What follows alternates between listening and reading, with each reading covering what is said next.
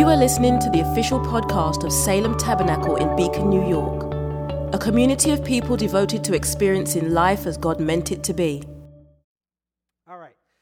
Listen, after that worship, I don't even know how I'm going to get through this, but I will tell you that I was excited before, but I'm even more excited about what the Lord has for us today. I really feel that this is a word that most, if not all of us, will be able to relate to. And so if you have your Bibles, let's just jump right to it. If you have your Bibles, why don't you turn with me to the book of 2 Kings, chapter 6. This is in the Old Testament. We're going to be reading verses 1 through 7. Again, that's 2 Kings, chapter 6, verses 1 through 7.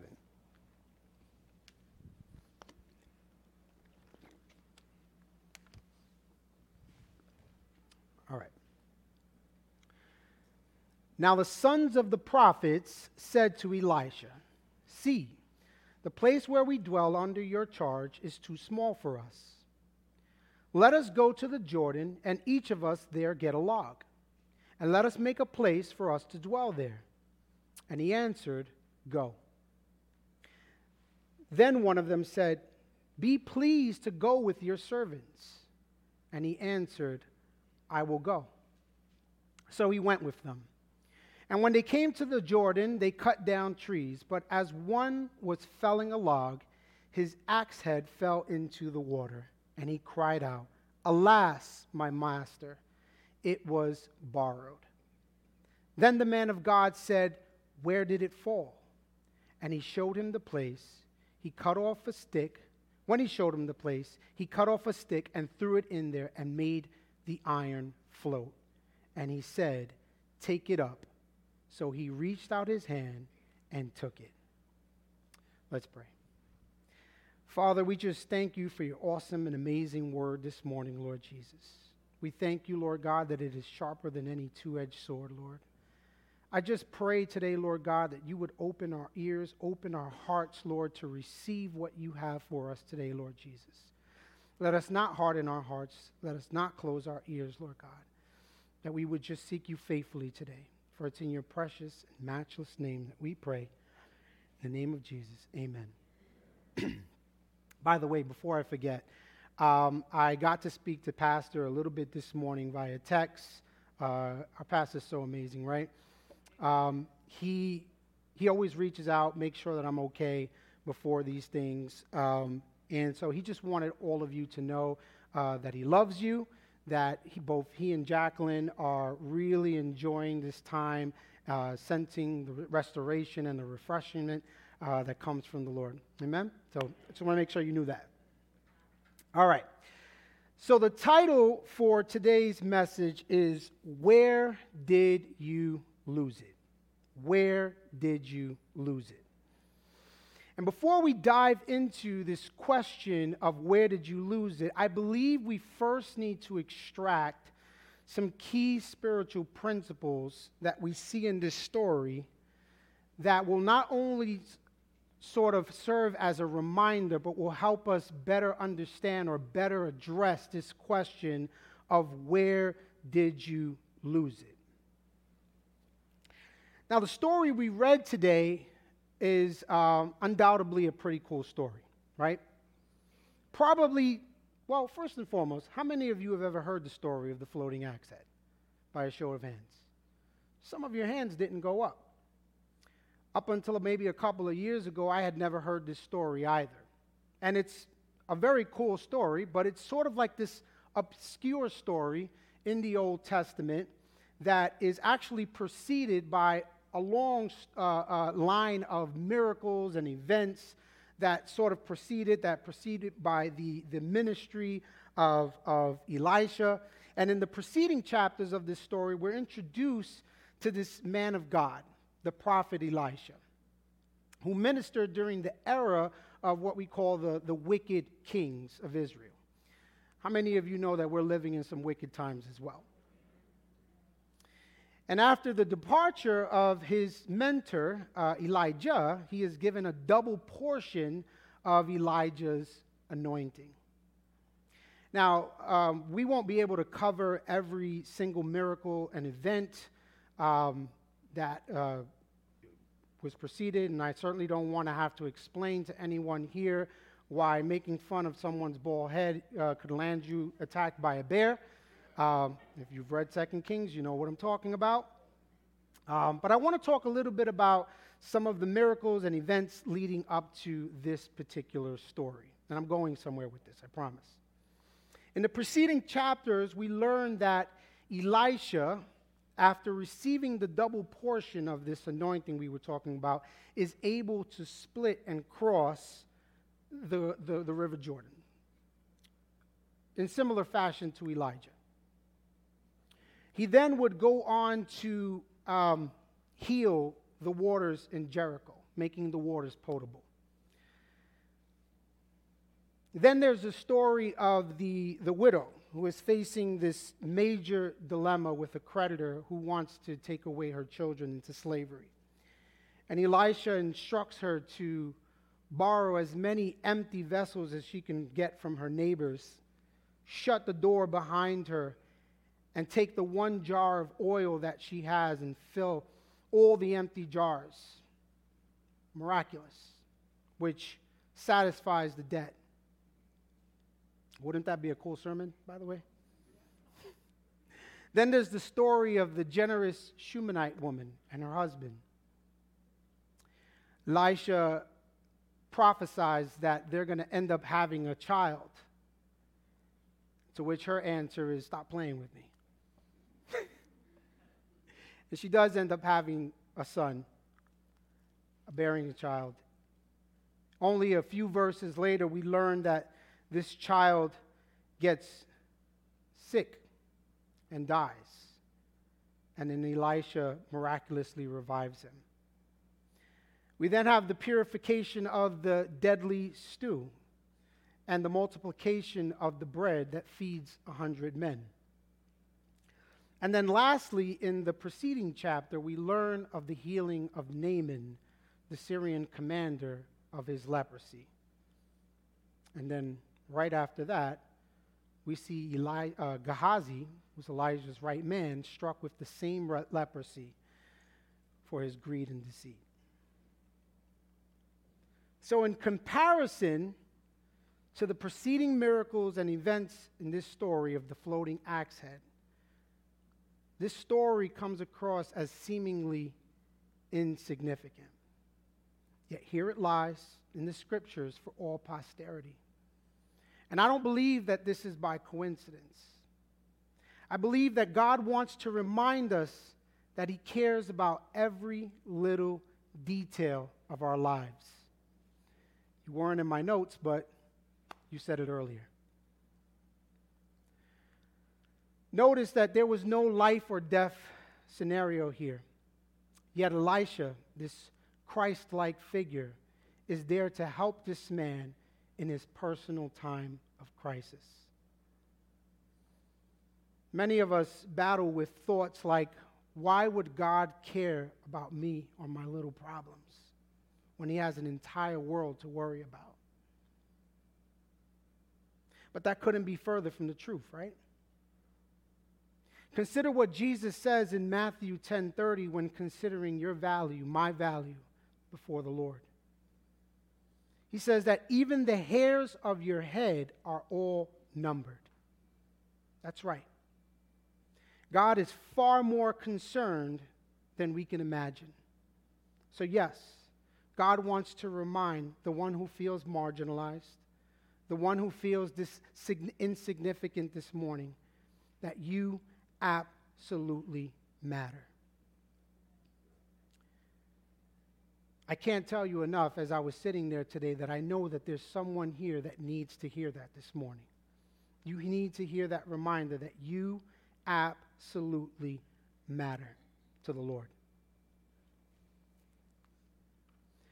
In the story, again, this Christ-like figure, Elisha, is asked to accompany the men to do the work or the task, to which he replies, I will go.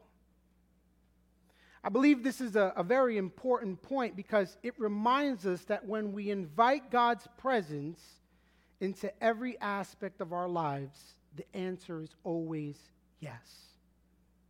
God is always willing and never too busy to accompany us. I can't emphasize this enough, how imperative it is to begin our days inviting the Lord into every aspect of our day, be it work, rest, ministry, and yes, even our leisurely activities. This reminds me of something. If we're being honest with ourselves and we can imagine parts of our life that maybe we are unwilling, unable, or ashamed to invite God into, the question we really should be asking today is, Lord, purge those things from our lives. Just saying.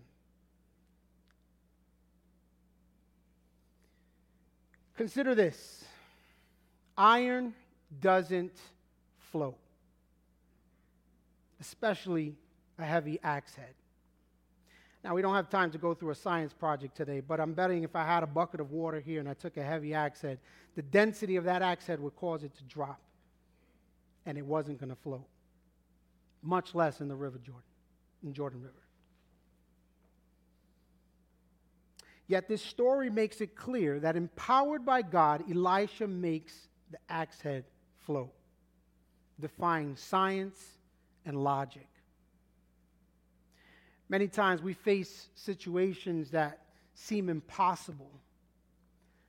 But again, we need to be reminded today that our God is capable of performing the impossible. Our God is not limited by any constraints. He is simply able to do exceedingly and abundantly more than we could ever ask or imagine. Amen? All right, so just to recap really quickly those 3 points. You absolutely matter. It is imperative that we invite God into every aspect of our lives on a daily basis. And we serve a God who is capable of doing the impossible. Now, that wasn't my sermon. That was just the first 3 points. And hopefully that's going to give us a lens to look through today to help us better address this question of where did you lose it? All right. So how many of you enjoy losing things?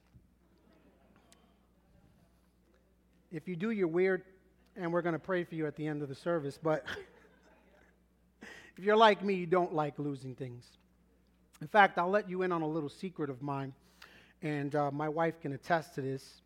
I am notoriously, like really bad at losing my keys and my wallet every day. Like every day.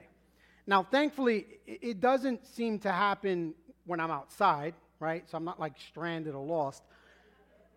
But it always happens at home. And we've tried everything. We've tried hooks, valets, boxes, and somehow these things grow legs and they just end up in couches and like places I didn't even sit there. How did you get there? And so, it doesn't look good sometimes in the morning. And my wife is a very patient woman. Thank you, honey. But thank God for technology, right? Sometimes technology is really good. And now I have these little air tags that I can affix to both my wallet and my keys. And they help me locate those things, pretty quickly. But these are tangible things, right? That while inconvenient to lose, really don't have any sort of eternal value. But what about when you lose those non-tangible things?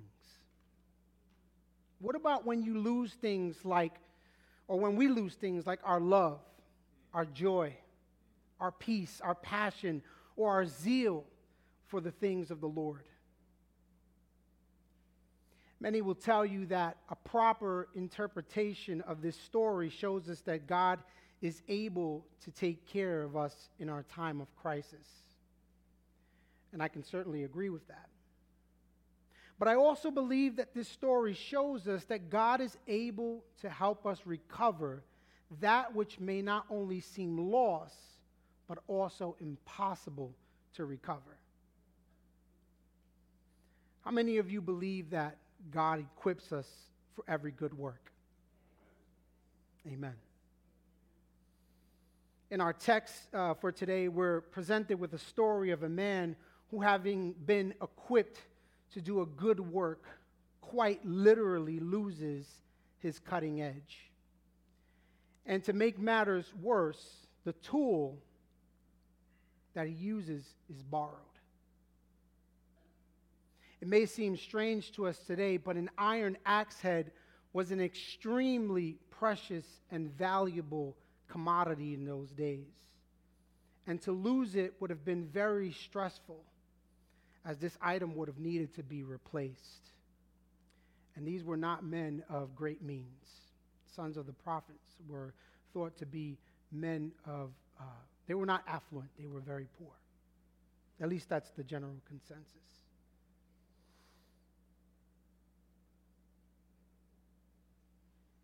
And so the scriptures tell us that he cries out, "I've lost it. I need your help." So my question to you this morning is, have you lost anything this morning? And if you've lost anything, is there any urgency to recover it? Let's be clear. This is by no means supposed to serve as a blueprint for recovering that which may seem lost. The blueprint for that is only Jesus. Only Jesus. We need to be reminded of that today, I believe, as well. The power of the name of Jesus. That at the mention of his name, demons tremble. You need to know that. That at the mention of his name, Jesus, that demons tremble. There is absolute power in the name of Jesus. But I do believe that this story provides us with some very practical guidance to help us recover what seems lost and impossible to retrieve. Recall that in the text, these sons of the prophets, which were basically a community of students, come to Elisha with a problem. The place where they dwell has become overcrowded, as we learn in the story. But they don't just come to him with a problem, right? They come to him with a solution as well. You know, this reminds me of something early on in my career when I first started getting exposure to like C-suite or C-level executives. I had sort of developed a knack for finding problems. And I was very excited about this. And I walk into a meeting one day with one of these executives, and I was so happy to tell him all of the problems we were having. And he looks at me and he says, "Well, do you have any solution?" And I was like, "No." "Don't you want to know the problems?" And he was like, and I think he did this kind of gracefully now that I think about it, that he said, "Next time, I appreciate you bringing the problem, but give me some solutions. Give me something to consider." And I never came to him with another problem, by the way, but I think he actually moved on. But yeah, it was an important lesson to learn that we shouldn't be so quick to always just point out problems, but we should also be part of the solution as well. Amen? Very practical advice. All right, let me find my way back here again. And so they say, "Let us go down to the Jordan and build a larger space," which is a good thing, right? And that brings us to our first point here. The axe head was lost doing a good thing. The axe head was lost doing a good thing. It wasn't because they went off in disobedience or sin. And similarly, when we feel we have lost something, it doesn't always mean that we're in some sort of sin. Sometimes things just don't feel right. Right, Steph? Doesn't mean that we're in sin. Sometimes things just dry up. And we need to be honest with the Lord. And we need to be able to come boldly and say, things are just not right now. Where is it, Lord?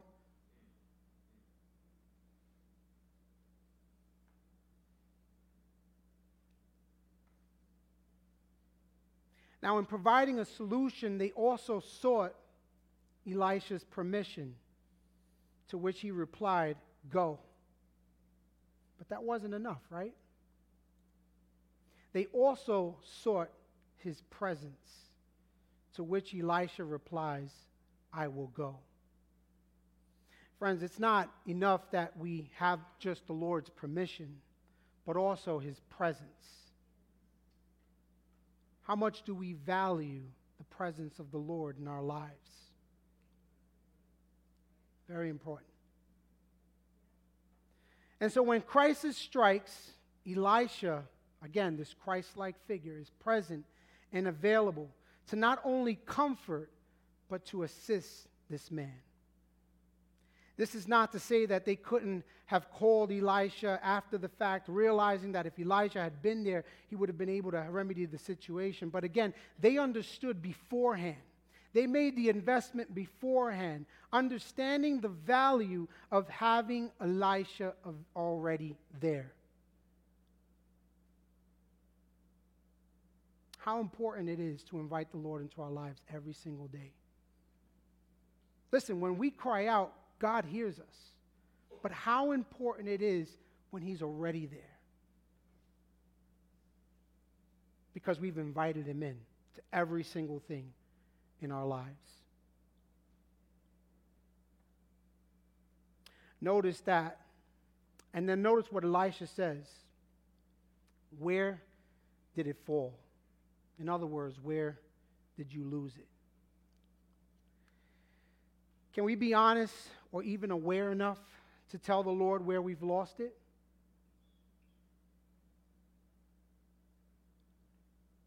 Again, I want to emphasize that.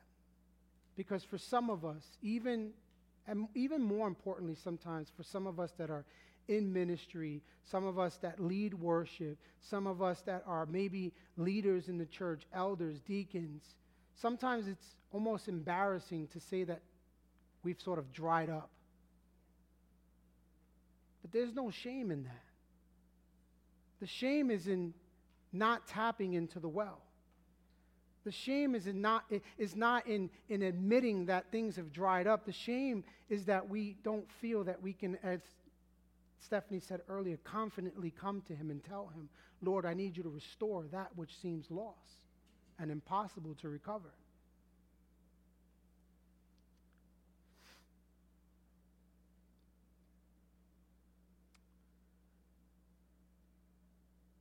And then Elijah does something seemingly strange.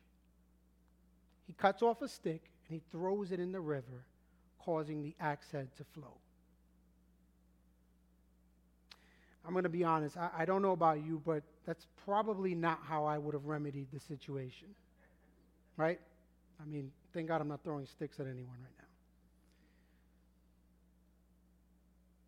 Which reminds us that sometimes the remedy isn't always what we expect. Wasn't that what happened with Naaman in the previous chapter? He comes to practically buy his healing. And when he's told to go dunk in the Jordan, he's like, what? I didn't come all the way over here for that. We can't buy the blessing. Freely it was given to us on the cross.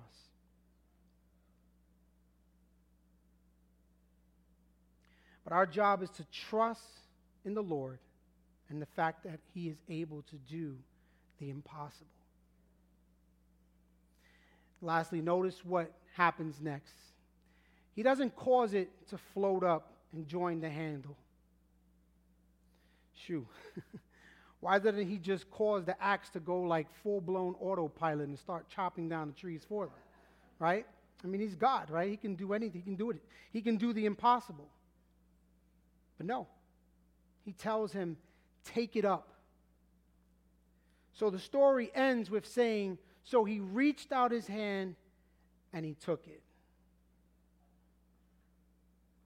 Notice here how Elisha, again, this Christ-like figure, does what the man could not do, but then requires that he do his part. Isn't it fascinating that God partners with us in the remedy?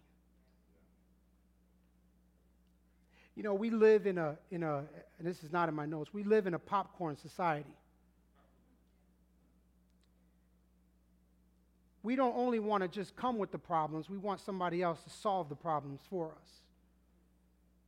And very rarely do you see people want to take a step forward. I'm not advocating here that this is a case of like God helps those who help themselves. That's not even biblical. What I'm saying here is that God partners with us in the remedy, partners with us in the solution.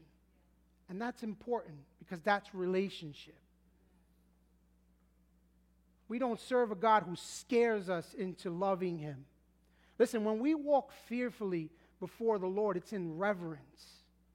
I don't walk fearfully because I think God is going to smash me. Yeah, he could smash me, in fact. But that's not why I walk in the fear of the Lord. That's not why any of these men of God that you read about in the Bible walked in the fear of the Lord. They walk in the fear of the Lord because it is reverent to walk in the fear of the Lord. Our God is a holy God. And are we living our lives in such a manner that we can say that we're worthy of lifting our hands to a holy God this morning? As we close, I want us to be reminded of this, that we absolutely matter to the Lord. If that's the only thing you get out of this message today, let that be. But I can't say it enough. You absolutely matter to the Lord. There's nothing insignificant about you.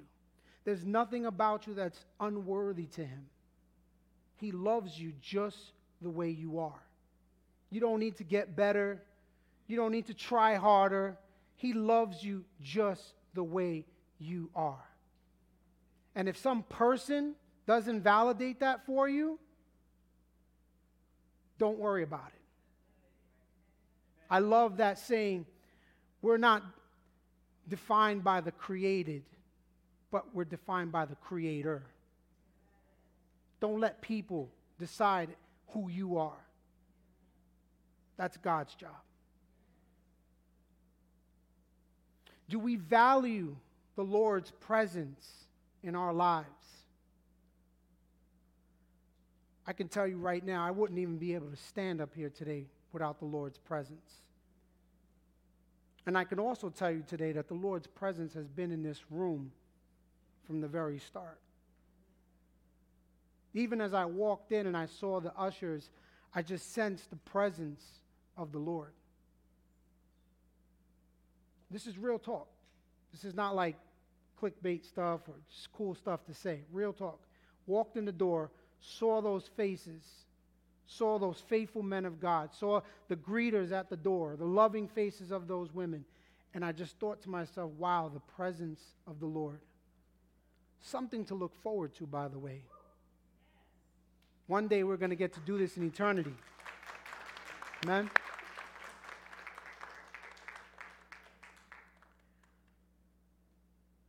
Can we be honest enough to tell the Lord where we've lost it? Notice something. He didn't just say, oh, you lost it. He says, where did you lose it? Are you aware of maybe where you might have lost it?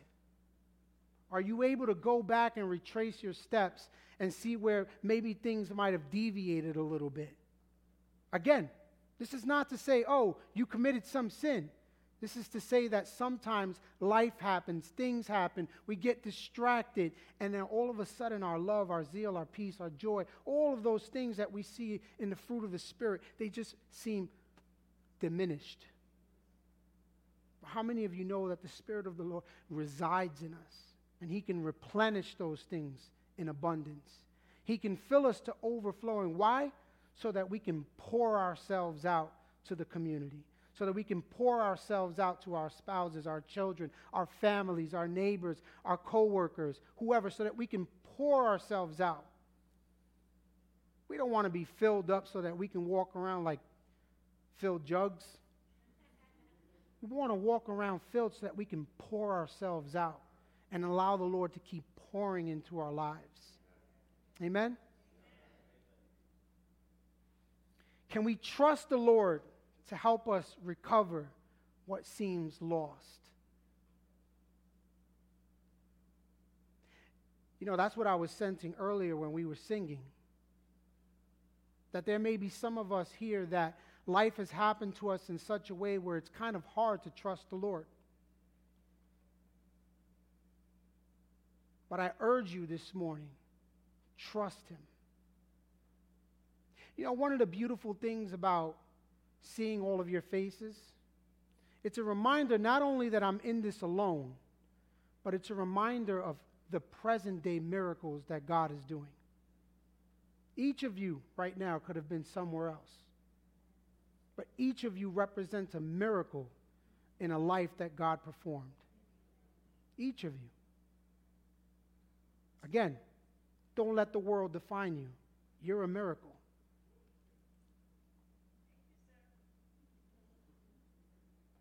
And lastly, are we prepared to do our part to recover what seems lost? Are we prepared to do our part? This doesn't mean that you need to go through 12 steps of whatever necessarily. This means that not only do we trust the Lord, and not only do we trust that sometimes the remedy isn't exactly what we expected, but are we willing to come alongside the Lord and take up what the Lord has recovered for us? Very important. In a moment here, Elder George is going to come up and he's going to lead us in the elements. And generally speaking, at least for as long as I can recall, there was always a call to examining ourselves whenever we partake of the elements. And this morning, as we go to the Lord's table, I want us to examine ourselves. Lord, this is what I've lost, or or help me, Lord, sometimes even find what I don't even know that I've lost. Restore my cutting edge, Lord. Thanks for listening to the Salem Tabernacle podcast. For more information about us, including gathering times and our location, check us out online at salemtabernacle.com.